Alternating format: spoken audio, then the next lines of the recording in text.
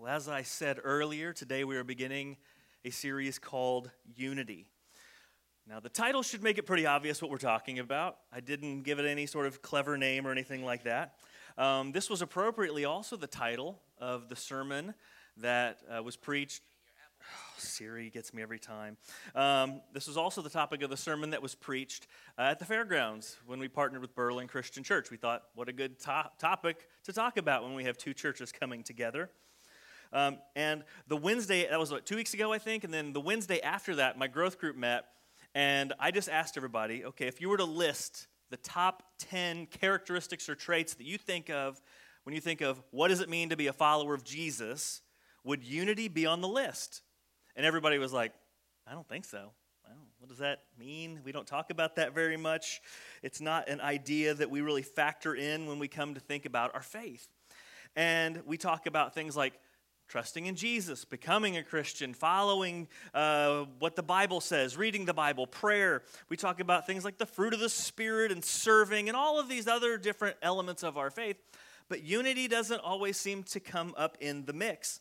And I'm going to be honest, I'll admit that in the last year or so, I think that our failure to talk about unity, to live for unity, to value the idea of unity, I think that's been a huge mistake. I haven't taught on it much. It's one of those themes that really, when you do read the New Testament, it's everywhere, but it's easy to miss if we don't really go into this thinking about unity. And so we've missed something, though, that's been staring us in the face because it is all over the New Testament. I mean, the New Testament is filled with calls for you and I to be a united people. And so if we kind of open our eyes and we start looking for it, we will see blatantly obvious calls for Christians to be a people of unity. But one other reason why I think we've just kind of missed it is because we live in a world of division. And we live in a world where there are tons and tons of different denominations.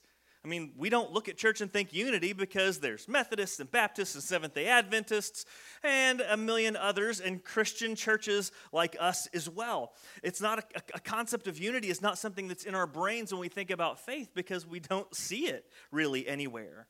But when you look at the New Testament, there was one church.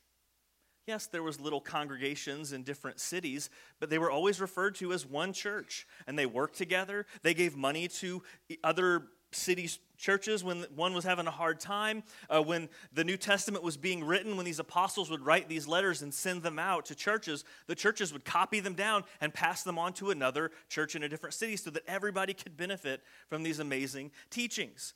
And that's how that was for roughly 1,000 years. There were little splits and skirmishes along the way, but for 1,000 years of church history, the first 1,000 years, for the most part, the church was just one big thing. And then in 1054 came the first major church split that brought about what we now know as the Roman Catholic Church and the Greek Orthodox Church. And that lasted for a while. Again, little fights and disagreements along the way and little groups that split off. But then another 500 years later, Martin Luther kicked off the Protestant Reformation, which was then kind of like a snowball to split that's still happening now. One of the biggest current things in the world of American Christianity is the United Methodist Church is trying to figure out how to split and do so nicely. And that's complicated, and it's a big, messy, theologically ridden or filled up thing. It's just a big, messy situation. And these splits have just been kind of moving, and we are the result. We sit here today, the result of 1,000 years of churches splitting, to now we have this denomination that we call the Christian church. And Christianity is without a doubt the most splintered religion in the world. And there's not even a close second. Like you look at other like Islam and Buddhism and all that stuff, like yes, there's different sects of it, but Christianity by and far blows everybody else out of the water with how many little specific denominations we have. And now I'm not here to say that the Protestant Reformation shouldn't have happened. I'm not here to say that, there weren't corruptions in the church that caused these things to happen. I'm not saying that, we should all just kind of lump back in together and call ourselves Catholic or anything like that.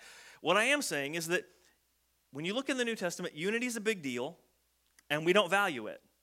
And that's wrong. That we've missed something for a long time. We haven't valued it. We don't even think to value it, whether in our local church settings or when it comes to our relationship with other churches. We just don't think about it. But unity is a big, big deal, and so we need to understand it. We need to think about it, and we need to practice it. And we've missed it so much so that when I say the word unity, you're probably still like, I don't even actually fully get what that is. Like, what is unity when it applies to our faith? Like, how does that even play out? Like, okay, Anthony, are you saying that we just need to all get along really well? Are you saying that we all need to kind of partner together to accomplish a common goal? Is that the kind of unity you mean? Are you saying we all kind of need to believe the same basic things?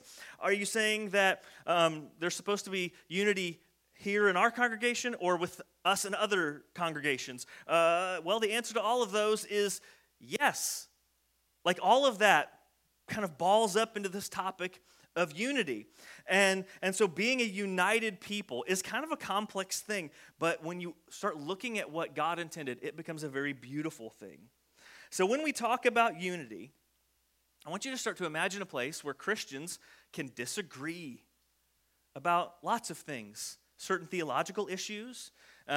We can disagree on how a building should be built, where it should be built, how to fundraise money or whether not to fundraise money. We can talk about what kind of sound systems to use and graphics. We can talk about and disagree about all kinds of things, but when we express that disagreement, we can still love one another and care about each other more than the issue we're arguing about. We can disagree in a way where we are respectful and kind, where we work together knowing that our purpose to live for Jesus is bigger than usually the issue we want to argue about or even our own personal desires on that issue. When we talk about unity, I want you to imagine a place where every single person is so grateful for the forgiveness they have in Jesus that they couldn't imagine holding a grudge against someone else. Like, I've been forgiven of so much, how dare me to hold a grudge on somebody else? Or I've been forgiven so much, how dare I look like I'm better than somebody else or act like I'm better than somebody else? That's an attitude for unity. Imagine a place where Christians truly loved one another, because love is the foundation that unity is built on, where we're willing to let certain things that we want go so that we can still be with the people that we love, where slight different interpretations of Scripture and slightly different ways that we want to practice and express our faith, those aren't a cause to separate, but rather an opportunity to learn from one another and say, okay, you see it this way, I see it differently. Let's figure this out. Let's talk about it. Let's learn to appreciate both sides of this dispute. Imagine a place where Christians were more committed to reconciling with each other and maintaining peace with the people that we care about than running off and finding another church anytime somebody offended us or something was done a way that we didn't like or we got our feelings hurt.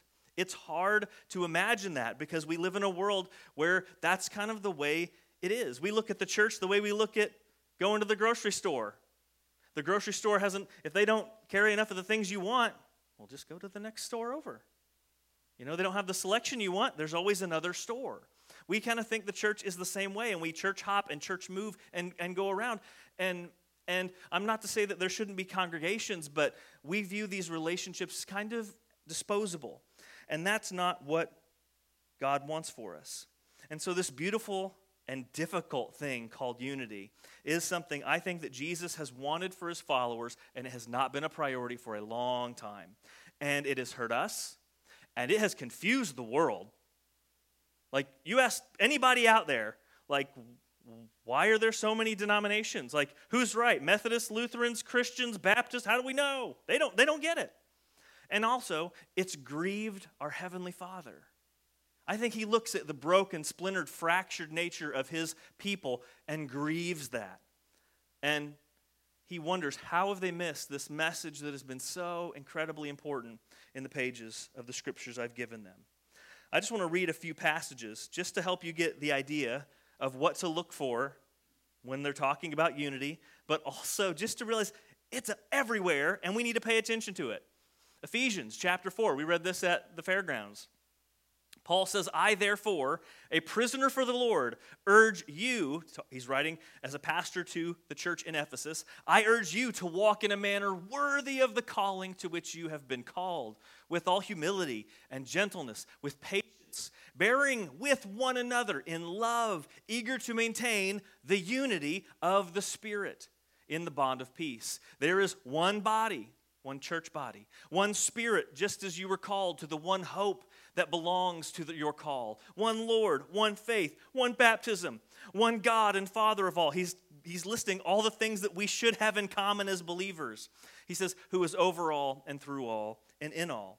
1 Corinthians, Paul again, writing to a different church, says, I appeal to you, brothers, by the name of our Lord Jesus Christ, that all of you agree and let that there be no divisions among you, that you be united in the same mind and the same judgment. Philippians, Paul again, writing to a different church. So, if there is any encouragement in Christ, any comfort from love, any participation in the Spirit, any affection and sympathy, complete my joy by being of the same mind, having the same love, being in full accord and of one mind.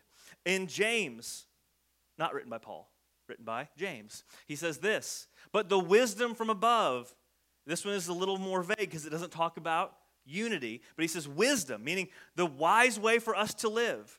It is pure, then peaceable, meaning we don't have to fight and get our way. Fine, I'm going to go over here and not talk to you anymore. Peace. We get along. It's peaceable, gentle, open to reason, full of mercy and good fruits, impartial and sincere. A harvest of righteousness is sown in peace by those who make peace. Still unity language. 2 Timothy, again, we're back to Paul, written to a guy named Timothy. He says, have nothing to do with foolish, ignorant controversies, which is, honestly, the majority of what we fight about. The majority of things churches fight about are not mission-critical things. It's not theological essentials. He says, ignore those foolish, ignorant controversies. And then he lists a few things. He says, you know that they breed quarrels. And the Lord's servants must not be quarrelsome, but kind to everyone, able to teach, patiently enduring evil, and correcting his opponents with gentleness. Now, would you say that Christians do that anymore? Let me word it this way. The last time you were on Facebook, would you say that Christians do this anymore? Oh, man, Christians are so mean. I know a guy who recently walked away from church and walked away from the faith. Says he's an atheist now and puts stuff like that online. You know, he's kind of an atheistic evangelist for now. And the people that are the most confrontational are Christians. And it's like, boy, how many times has somebody been led back to Jesus because somebody scolded them with Bible verses or a sense of superiority? It just doesn't work that way. So hopefully you've noticed the theme. This is all over the New Testament. These are just a few. Peace, oneness, one body, one mind, no divisions, same love, same judgment, full of mercy, peaceable, all of that stuff. That's unity language. And it's not only important that we start recognizing it, but it's also realized that we need to take this seriously. And that God takes it seriously when we are people who ignore this and we become people of division. This is another thing Paul wrote in the New Testament letter of Titus. He tells Titus, avoid foolish controversies. This is the one I meant earlier when he lists a few things. Genealogies, dissensions, and quarrels about the law. You know, you might say, for us in modern days, our controversies might be you're arguing about music, carpet color. You know, churches have split over all kinds of that stuff before. He says, these things are unprofitable and worthless. For as a person who stirs up division after warning him once and then twice, have nothing more to do with him. Excommunication, kicked out of the church for being divisive. Knowing that such a person is warped and sinful and he is self-condemned. Meaning, you condemn yourself before God when you prove that you cannot be a person of peace and love and unity. So we get these warnings. If you're divisive, you get 2 strikes, and you're out of there. No more. God is not going to put up with it, and his church should not put up with it. Being a person of unity isn't something that is vital, and being a place of unity. Unity is something beautiful that should be protected and nourished. And again, we've just kind of missed this so much.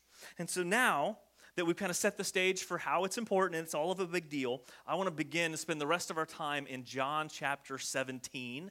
If you got a Bible, you can go ahead and get that out. If you want to follow along on your phone, that's great too. You can make notes in your Bible or on your phone, or the verses will be on the screen here.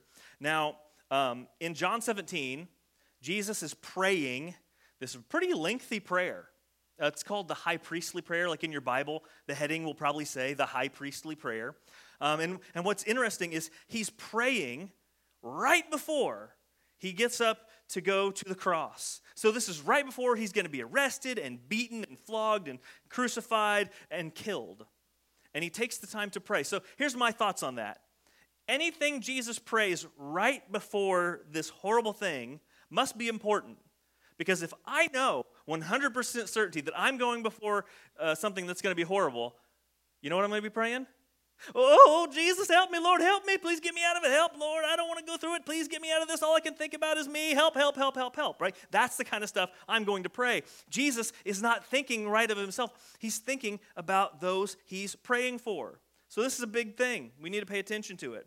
And he starts off by praying for the apostles, the men he spent his life with, training them to share the gospel. He knows the bulk of his life is over, or bulk of his ministry is over, and that these guys are going to be able to carry on the mission, share the good news with the world, and that they're going to go out into a world that really doesn't like them, a world that doesn't understand their message, a world that's going to try to even kill them.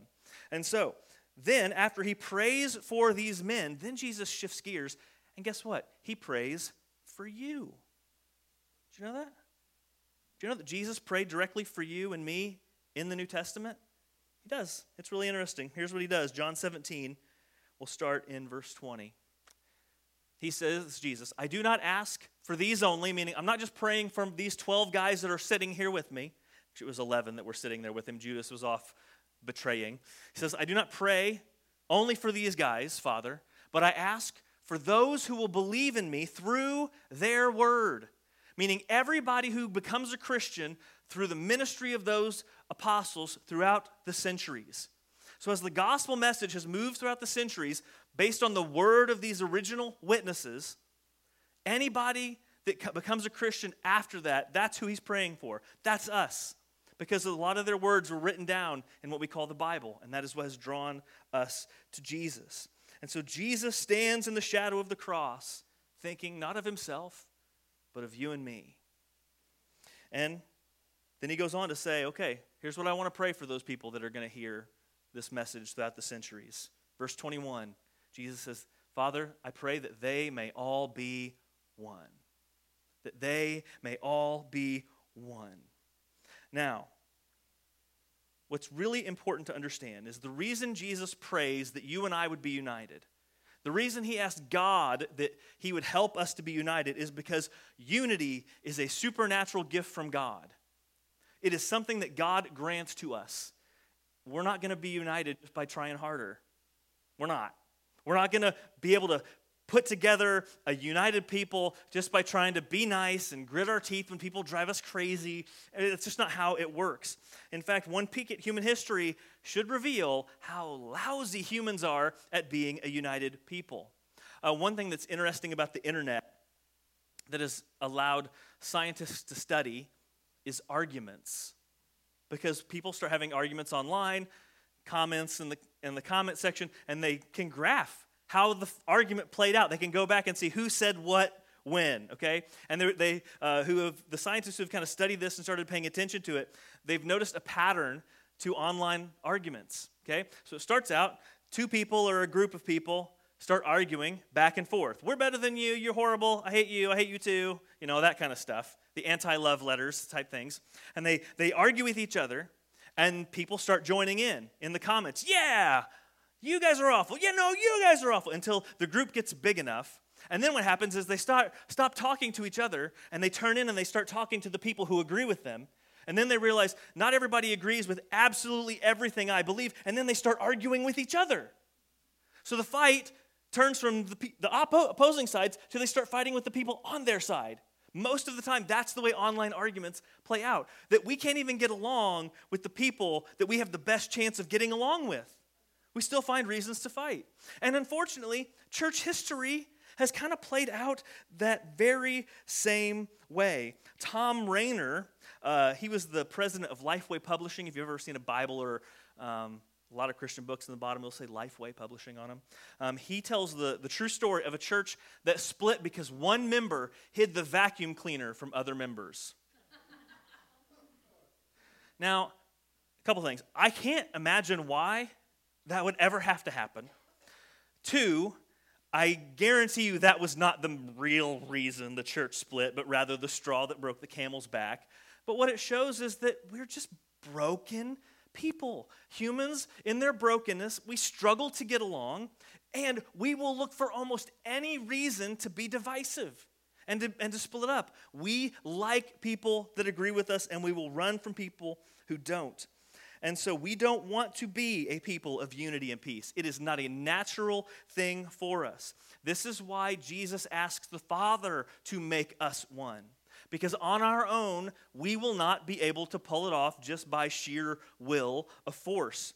Unity is a gift from God.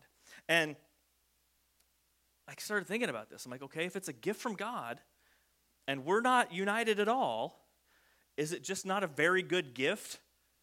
Like, is it like, God, your gift didn't work? Like, did God forget to put the batteries in the unity before he handed it to us, and so we get this thing that doesn't really turn on the way we want it to? Like, what's the problem? Like, why did we miss it? Well, he goes on to talk a little bit more about how we receive unity in the rest of verse 21. So he prays, Father, I pray that they may all be one. All these believers throughout the centuries, I pray that you would make them one. Just as you, Father, are in me, and I in you, I pray that they also may be in us. So Jesus reveals that we actually get to enter in somehow into this deep relationship with God the Father, God the Son. And in Ephesians that we read earlier, it talks about how we are in this unity comes from God the Spirit. So we get to enter into this relationship with God. And that's where our unity is going to come from. Unity will come when we develop a closeness with God. And the closer we get to our God, our Creator, our amazing, amazing Creator, the more we will be able to be people of unity. Because Jesus made it possible. When he died on the cross, he paid the price for our sins and all that, right? And we get to be forgiven, and we get to enter into a relationship with God that sin just simply wouldn't permit. And we get to become in God when, as believers, we are given the gift of the Holy Spirit that Jesus sends after he returned to heaven. And so with the Spirit of God living in us, the Spirit then gets to start working on our hearts and shaping us and making you and me more like Jesus. He helps us be people who are grown and purified. He sanctifies us. Sanctified is just a fancy church word for meaning he makes us more holy. He makes us people who are more set apart to love and live like Jesus. And so the Holy Spirit does these things, makes us into the people who can be people of unity. And as we deepen this relationship with God and surrender more daily to the Spirit, we grow in the traits that help us be people of unity. Humility, gentleness, kindness, forgiveness, grace, all of those things. This is why unity comes through our closeness with God, because the closer you are with God, the more you've surrendered to the work the Spirit is going to do in your life. And again, the more you become a person that can promote that kind of unity. And as we go on through these weeks, we'll kind of talk about, what does that look like? What are the traits? Like, what do I need to do to kind of help facilitate this? Even in Ephesians, it says, Paul tells us to maintain the unity. Again, another hint that we're not going to just figure it out. It's a gift from God. But there's things we can do as people, steps we can take to help facilitate this unity spreading around the church family. So we'll talk about all that stuff and the list of behaviors you and I need to have and all of that. But since we've already just kind of introducing the topic today, I want you just to remember two things as you leave today. Two things. One, our unity is incredibly important to God. It's so important to him, and we've not valued it that way. We need to take it seriously. It's not an option. Instead of spending time praying, God, this torture is going to hurt. Please help me get out of this crucifixion. Jesus put that away and prayed for you and me to be united. That should tell us something. And secondly, the closer we are to God, the closer we will be to each other. That means, and this is interesting, that means that your spiritual growth is important to the church. We kind of, in our very individual world, hyper-individualized world, we have this idea that I come to church and it makes me feel good. If I grow spiritually, it makes me a better person, a better this, a better this. It makes me more content with life. It gives me a good feeling. It makes me feel at peace. And we kind of make it all about how it makes us feel and how it makes us live. But if unity is super important, and you have to grow up to be a person of unity, that means you growing up is important to the church. Me growing up is important to the church. Because the more immature we are, the more likely we are to be self-focused. I want my way. My way's right, your way's wrong. Fine, go start a new church down the street. I don't like you. Anyway, the more likely we are to have that very divisive mindset that, again, is everywhere in our world. Our world loves that right now. And so we have to value our growth, not just for our own sake, but for the sake of our church family. Because as we grow to be people of love and forgiveness and grace, unity is going to be a little easier as we go. So you and I must take responsibility to make sure we are doing things to grow our faith. Again, not just for us, but for our church family. And this is things like reading the Bible, praying, regular prayer, things like you can get in a growth group. You get both Bible study and relationships. Gives you a chance to maybe actually start to know and love those people you're supposed to be united with. Maybe you start serving. You serve next to people. Again, maybe you'll start to love that person that you're supposed to be united with. Build relationships, and there's a lot more things that you could do to grow your faith. But I've come to the conclusion that we just can't ignore it anymore. We can't ignore unity. And it matters to God so much that it has got to start mattering to us. It applies to how we treat each other, but also how we treat Christians in other churches. Many of you might not know this, but the Christian church, what a generic name for a church, right? It tells you nothing. What's Christian mean? Is that Baptist, Methodist, Lutheran? What are we? Like, are we just like freewheeling hippies? Like, what does Christian church mean? But the Christian church, it started out not to be a denomination. It started when you had some Baptists and some Methodists, and actually two different groups kind of coming to the conclusion that unity is a big deal. There's one church in the New Testament, but we got all these churches and we don't get along. So they dropped the names of their denominations, these groups. They said, we're not going to call ourselves Methodists. We're not going to call ourselves Lutherans or Baptists. We're going to be Christians because that's what we see in the Bible. And they started using this phrase. This is not exact word for word, but something to the effect of, we're not the only Christians, but we will be Christians only. You know, we're gonna just take this name of Christians, not any other name. They got rid of any of the creeds that they based their denominations on, and they just started being Christians. And they said, we are open to anybody joining us for our services. We're okay with certain differences in theology, as long as they're not over the really, really big important stuff that, you know, the Bible is very, very clear on. They wanted to have things like open communion. You know, that's something we do here. Anybody who's a baptized believer can come in here from any church background and take communion with us any Sunday. We don't police it. We don't say, all right, where were you baptized? What day was it on? Who did it? You know, we don't ask those questions. We just say, okay, we're here to be a united people. You go to some other churches, you can't take communion with them if you're not a part of their denomination, if you're not from their group. Sometimes even if they're more localized section of their denomination, right? But the people that started the Christian church movement, that's how it started, with the desire for unity. That was one of the main driving factors for it. And they wanted to be a non-denomination. And then somewhere along the way, we got to be a denomination. I don't even know when it happened. I have a theory. It's when they started taking surveys, and they started, like, what church are you from? And we're like, I don't know. Like, what are we? We don't fit anywhere. And so now I'll take a church survey, and there's always a Christian church - independent.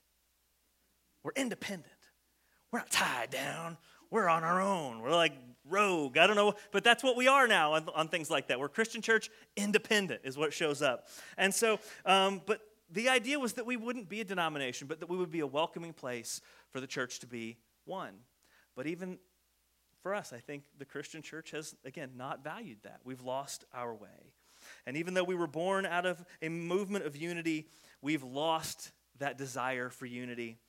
And I think it's time we found our way back. Let's pray. Father, we are grateful for the repeated call for unity. We're grateful that you value us being one. You value peace and reconciliation so much that we would show this love and grace to the world in such a way that it would appear supernatural. Because our world would say, look everywhere else. There's no way people can get along this well without it being a work of a higher power. And that's what we strive for. And so we pray that you would give us a desire for unity, that you would instill in our hearts this desire to love every single person in this church with a love so big that we couldn't think about splitting up or walking away over something that was not mission critical. And that we would, Father, we would be able to express our disagreements, express the times when we're upset, express times when something takes place that we don't like, so that we can sit and have a conversation and work through it and reconcile our relationship to one another, so that we can continue to show your love to the world. And the love that you show us is a love of unity and peace and reconciliation. We've done so much wrong against you, and yet you still opened your arms for us to come back. I pray that we would be that kind of people when we are wronged, and when people hurt our feelings, and when even the church disappoints us. And it will, because it's made of broken people. So help us, Father, to be a people that value the unity that you've offered to give us through your Spirit. It's in Jesus' name we pray. Amen.